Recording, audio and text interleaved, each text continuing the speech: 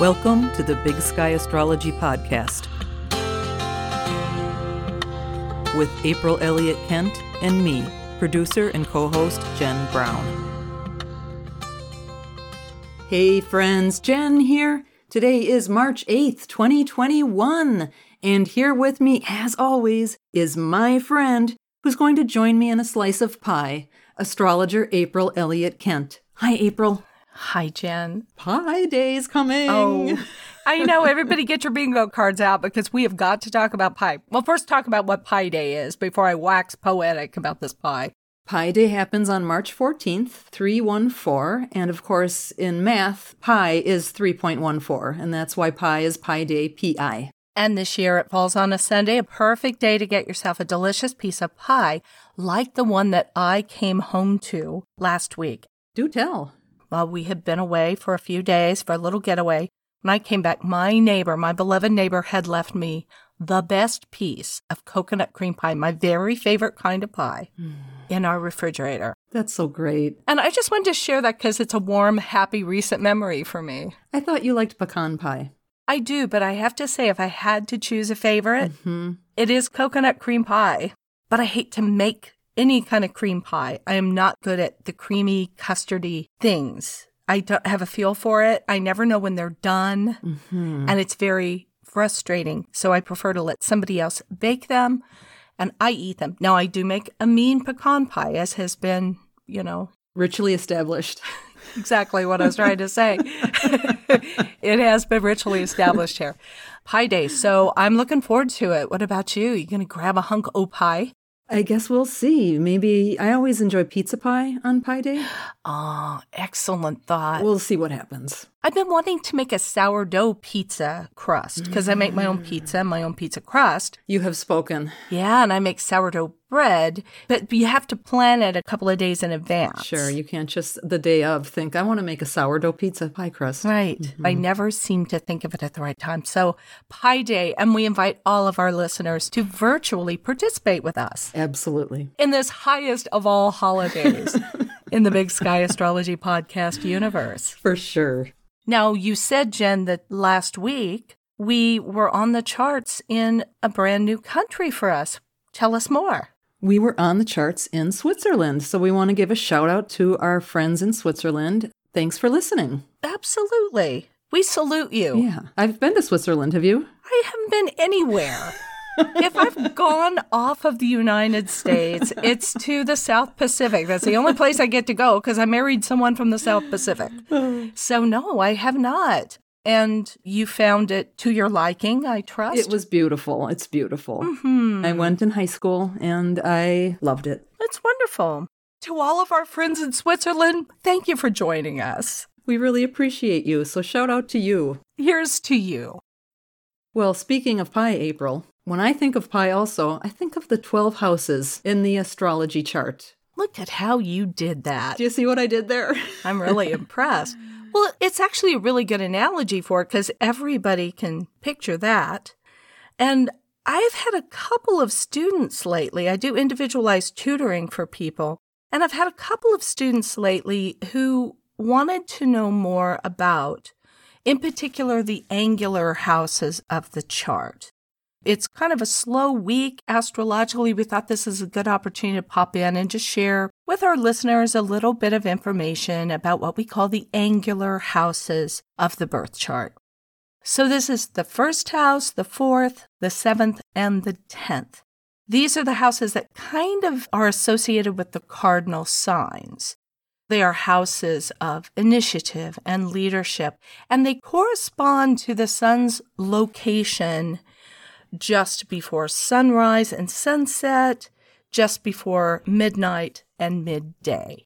They are the times of day and the houses of the chart that really kind of fix us in place on the map of time. And the first house talks about your personality, your physical body, and personal defense. What I have found about all of the angular houses is there is some quality of defense about them. I haven't heard that whole piece about personal defense, so could you say more? Yeah, the first house because it's where you first encounter the world. It symbolizes your first interaction with the world. So it would be new situations, new people, new circumstances, new things that you're learning, trying, attempting. There's always some element of personal peril to that. And so you're called upon to defend yourself. And the qualities of the sign on the ascendant, which is the cusp of the first house, talks about how you do that. How do you defend yourself in the presence of an unknown world? Let's use this analogy. You go to a party and you have to go by yourself. Okay. And you maybe know one person there, and they're the guest of honor, so they're busy dealing with everybody else. Well, how are you going to defend yourself? Obviously, you're not defending yourself from physical peril, but you're having to cope with an unknown situation, a bunch of unknown people, and it's at risk to your sense of self, your personality. It's like, is everybody going to like you or not like you? The sign on the first house will tell us how you will tend to act in those situations. So I have Sagittarius on the first house cusp. Believe it or not, I'm not an extrovert. I'm a very introverted person.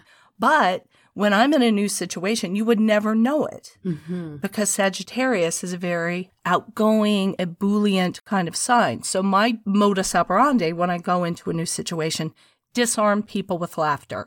So depending on what sign is on your first house cusp, that talks about the qualities you will use to defend yourself and to express your real personality. It's also about your physical body. I guess that makes sense in my brain because when I think of the traditional astrology chart, if you were to learn astrology, Aries is in the first house, as you said, and Mars rules Aries, and Mars is about personal defense. Exactly so. Okay. I always think of the houses as polarities. Because they really work that way as a call and response. So opposite the first house is the seventh house. That's what's 180 degrees across the chart. The seventh house is about joining forces with others, with allies. And also it's about competition, which is something we forget. So it also describes your rivals and your open enemies. There are some people out there that just don't like us.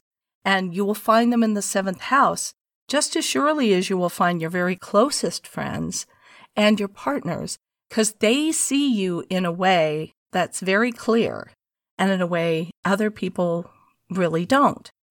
So the seventh house is about joining forces with other people, and it's also the ways we compete.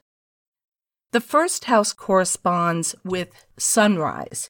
The sun is in the first house in the 2 hours before it rises. So it's gathering that momentum coming out of the darkness to surface and be seen. The sun is in the seventh house the 2 hours before sunset. Again, you're talking about in a birth chart, that first and seventh house line, which is the horizontal line that goes across the middle of the chart. I'm going to bring up clocks now. For folks that know what an analog clock looks like, that would be at the 9 o'clock spot, is that first house. And the 3 o'clock spot would be the beginning of the seventh house. And if you're born at like 6 a.m., your sun would be right around that first house cusp. Correct. Which is where the sun rises at 6 a.m. Yeah, it represents the eastern horizon. And I might have just confused more people than, in which case you can ignore this, but maybe it made sense to some people. Well, that's okay. We've got various ways to describe this. I think you've said this before. If someone's born around noon, it's always going to be up at the top of the chart, and midnight would be at the bottom of the chart. Sunset would be the right side of the chart, that seventh house. Right.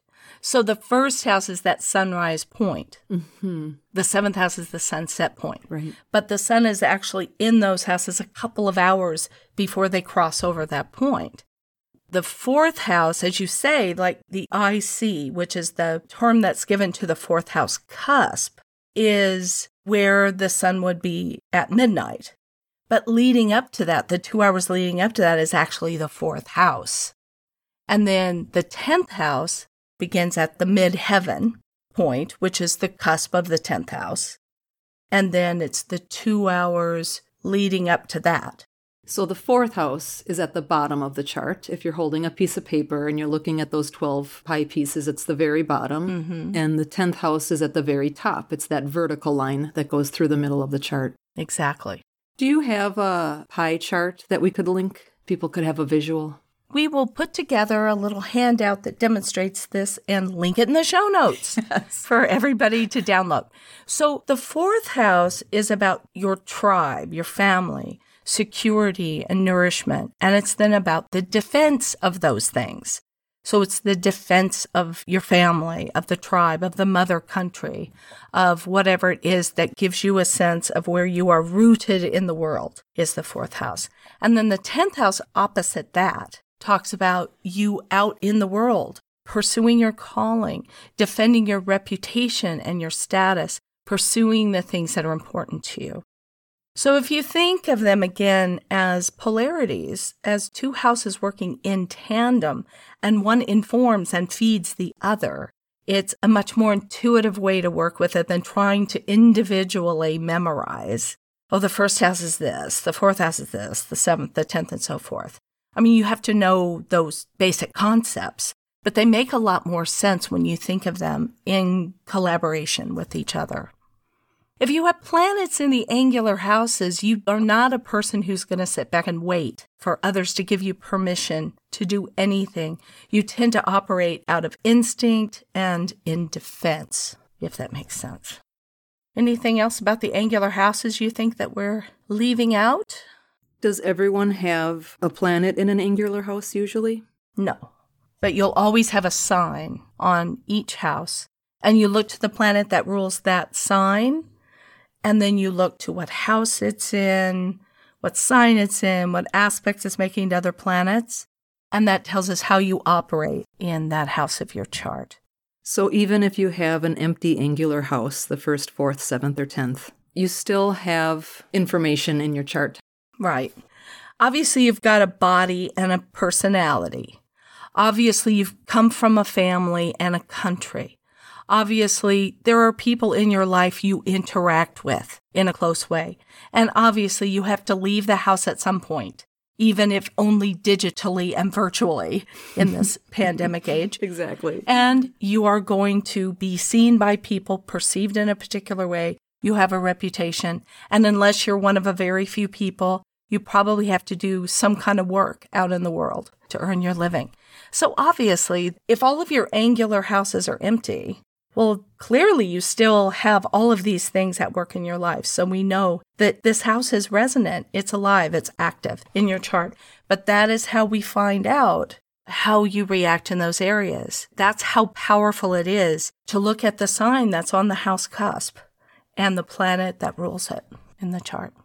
And then, like you're saying, if you are someone that has a lot of planets in those houses, you're going to be someone that expresses themselves through those planets in those particular houses.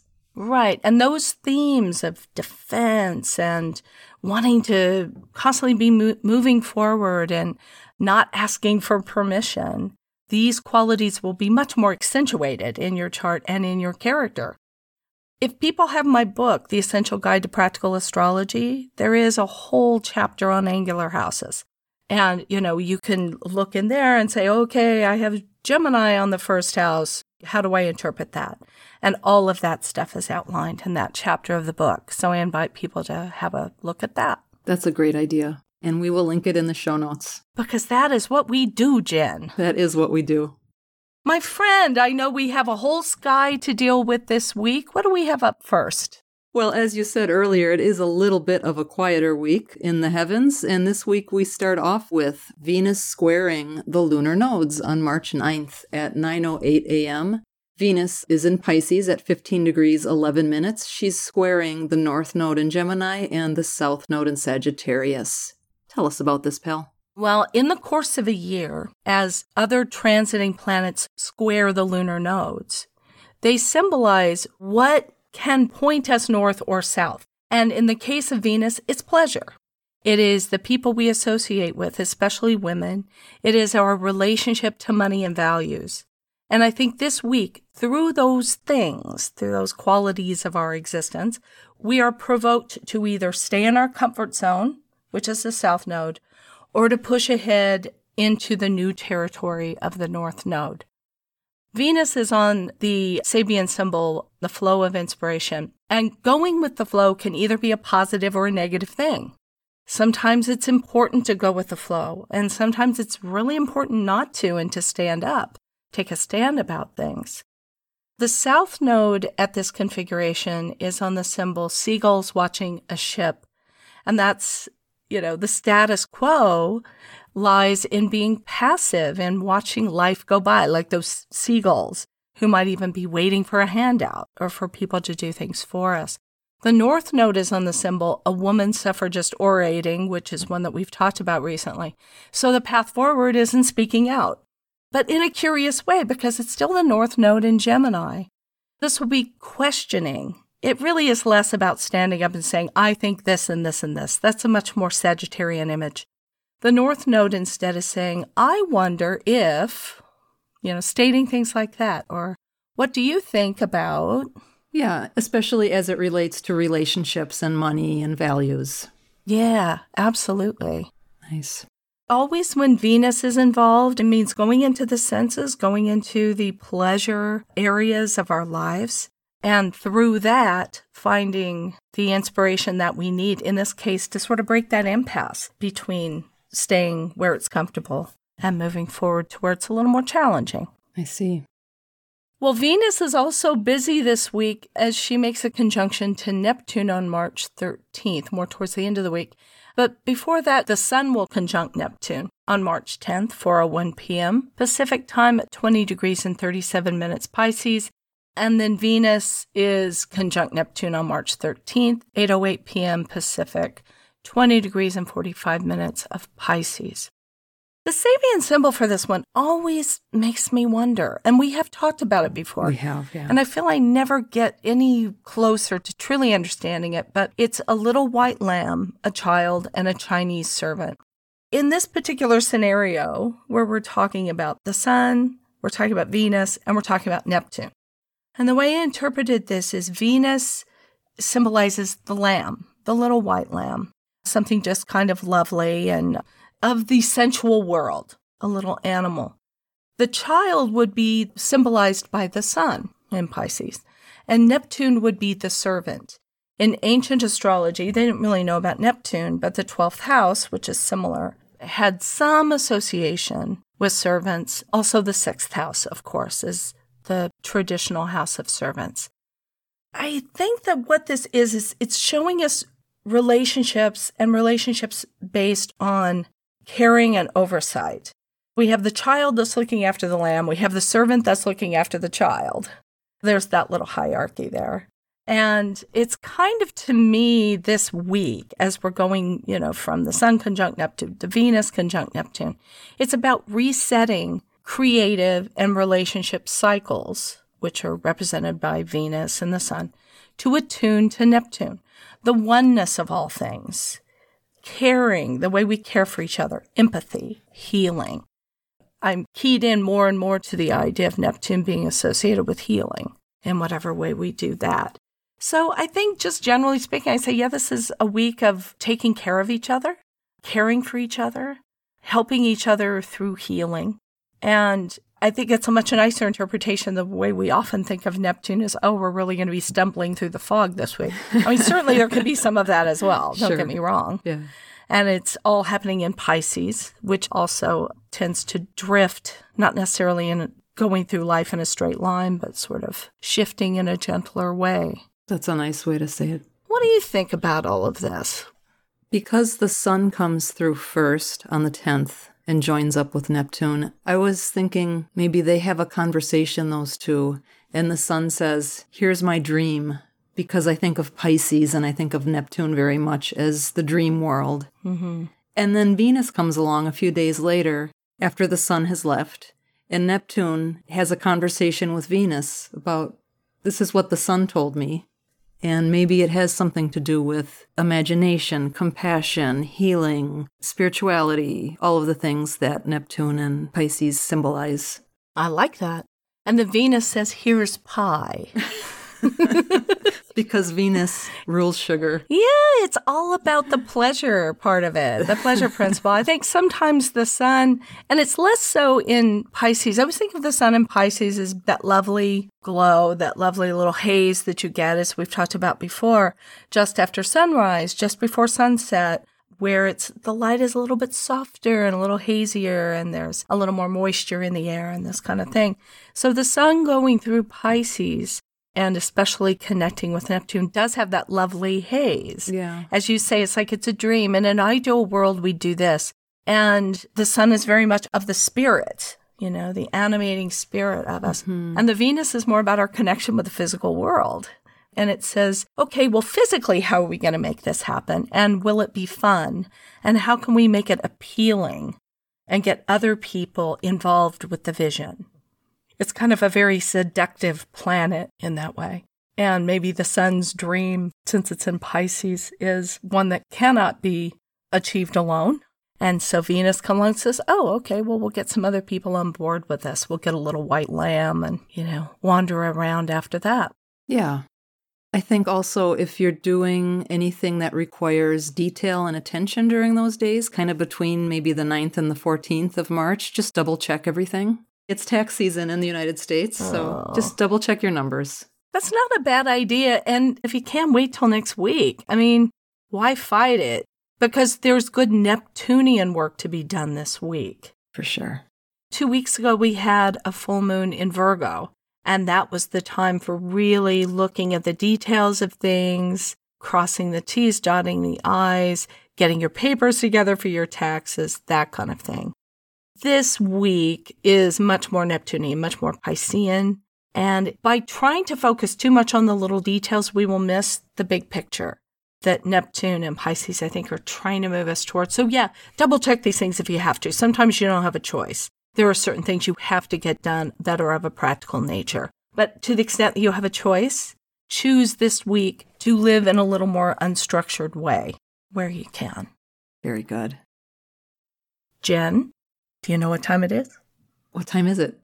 Moonwatch. Moonwatch. Play it!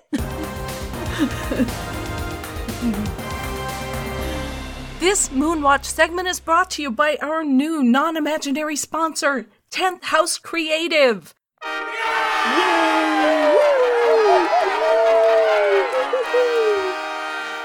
Now, astrologers will tell you to look to the 10th house of your birth chart. Like we talked about at the beginning of this episode, the 10th house is about your calling, your professional path, your reputation, your status. And because it's opposed the 4th house, ideally, this 10th house will reflect the things that are deeply true about you. Because it's like the 4th house, you gather everything from your 4th house, and that's what you're trying to project out into the world through your 10th house, the things that make you authentically you.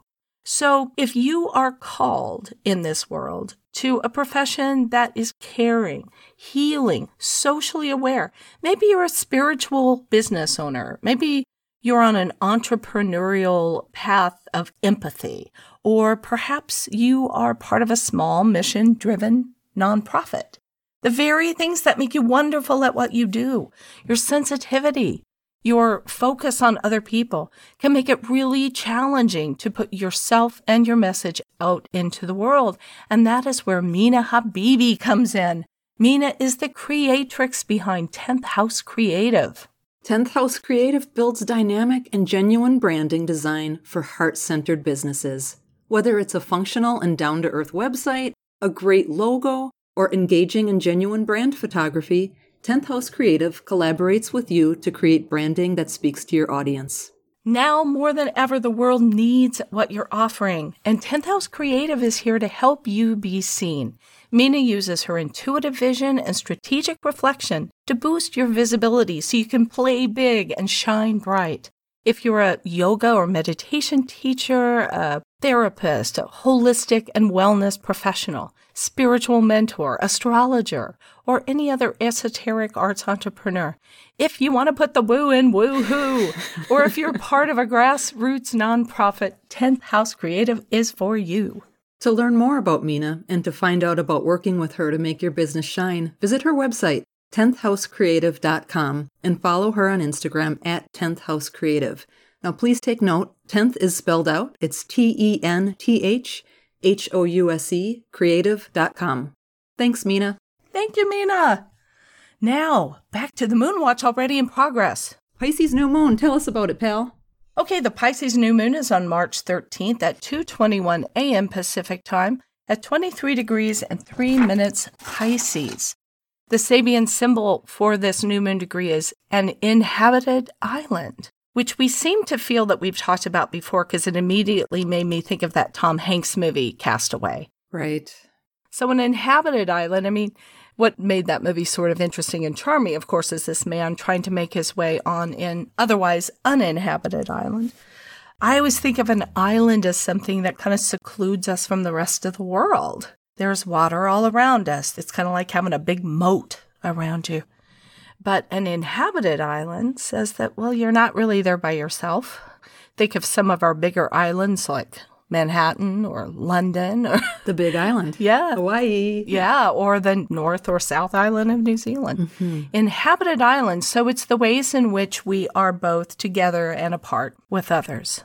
And there is always that part of us that needs our seclusion. You know, Pisces really is a sign that's known for needing to retreat from time to time to get away, because I think it's so sensitive, and it's like they kind of absorb everything that they come in contact with without even realizing it. And suddenly they're like a sponge that's totally sopping wet, and they need to go into seclusion for a while, kind of wring themselves out a little bit, remember who they are. Because when you're around other people all day and absorbing what they're about, it can be hard to remember what you're about.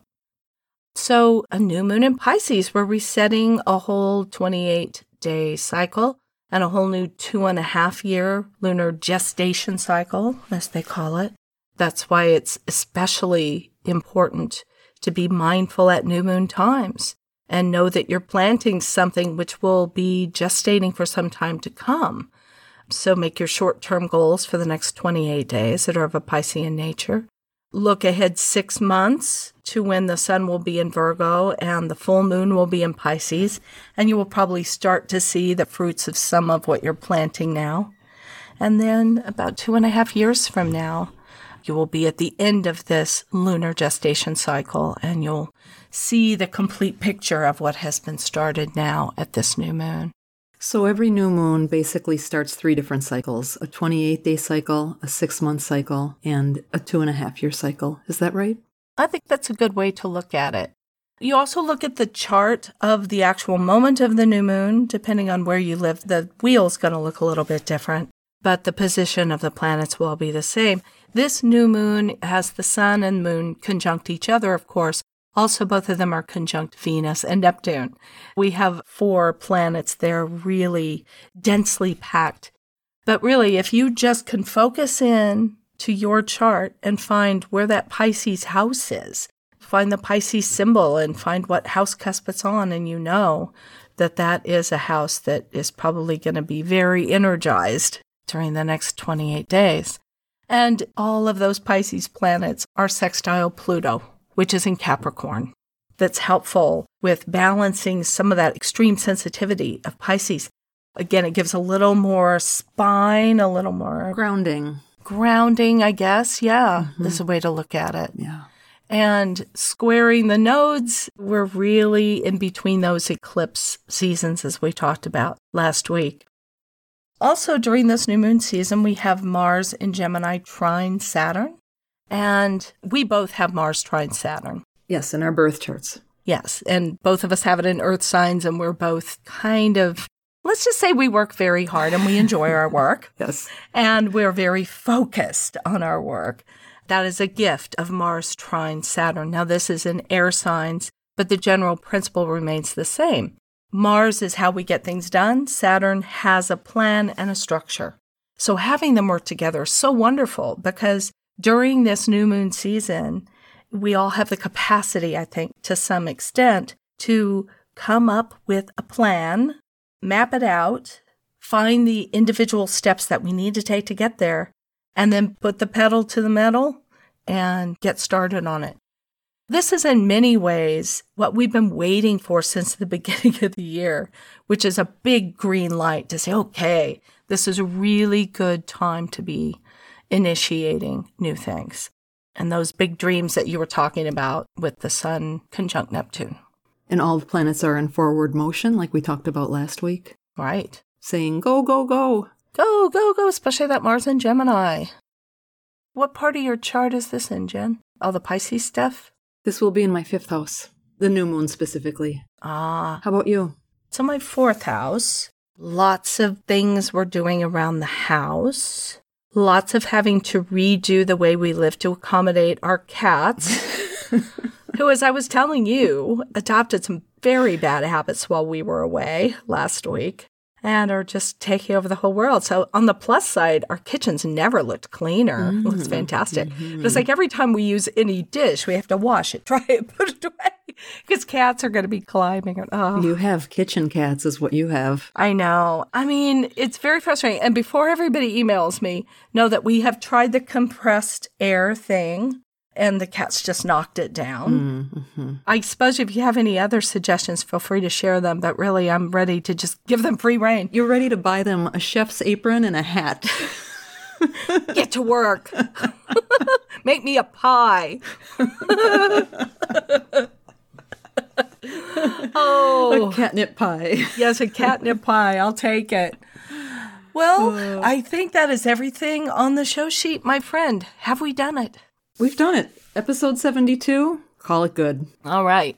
Thank you for listening to the Big Sky Astrology Podcast. If you like what you're hearing, be sure to subscribe if you're in iTunes. We think that if you're in Spotify, if you click follow. We know that in Spotify you hit follow. Oh, okay. And it's essentially the same thing. If you are in iTunes and maybe some other podcatchers, you can leave a rating or a review. And we hope that you will help us spread the word by telling a friend about our show. You can read show notes and full transcripts and leave your comments about each episode at our website, bigskyastropod.com. We're so grateful to everyone who showed support during our podathon last fall. Each week, of course, we always thank some of you by name. Who do we have this week, Pill? This week, we want to give a Big Sky Astrology Podcast shout-out to Charmaine Lim, Kelly Miller, and Emily Lane. Yay! Now, Charmaine, I believe, was one of our earlier pod pals. I do believe that's true. Yeah. Thank you, Charmaine. Really appreciate you. Thank you. And she supported us at the podathon. Bless you. You're a wonderful person. Thank you, Charmaine. Emily, of course, is the social media person for Big Sky Astrology. Yay. And was sweet enough to kick in a little to support the podcast as well. Hi, Emily. Hi, Emily. And Kelly Miller, we don't know you, but we send you love and thanks. We send you love and tell us more about you. We want to get to know you. Getting to know all about you. We thank you all, and we thank you for listening to the podcast and especially for supporting us during our podathon. Absolutely. If you're a listener who didn't get a chance to support us during our podathon, you can always make a contribution at our website, bigskyastropod.com. And if you donate $5 or more, we'll invite you to the special episodes for the equinoxes and solstices, and we have one coming up shortly. We do indeed. You also get a nifty bingo card so you can follow along as you're listening through our archives and check off each time we shout out something on that little card. Well, that is it for us this week. Please join us again bright and early next Monday. And until then, keep your feet on the ground and your eyes on the stars. Thank you for listening. To learn more about April Elliott Kent, please check out her website, bigskyAstrology.com, where you can sign up for her newsletter, read her thought-provoking weekly essays, purchase her books, sign up for a personal astrology reading, and more. That's all for today. If you like what you're listening to, please take a moment to rate and review this podcast and hit subscribe to stay current with new episodes. You can follow Big Sky Astrology on Facebook, Instagram, and Twitter at Big Sky Astrology. Thanks again for joining us, and we'll catch you next time.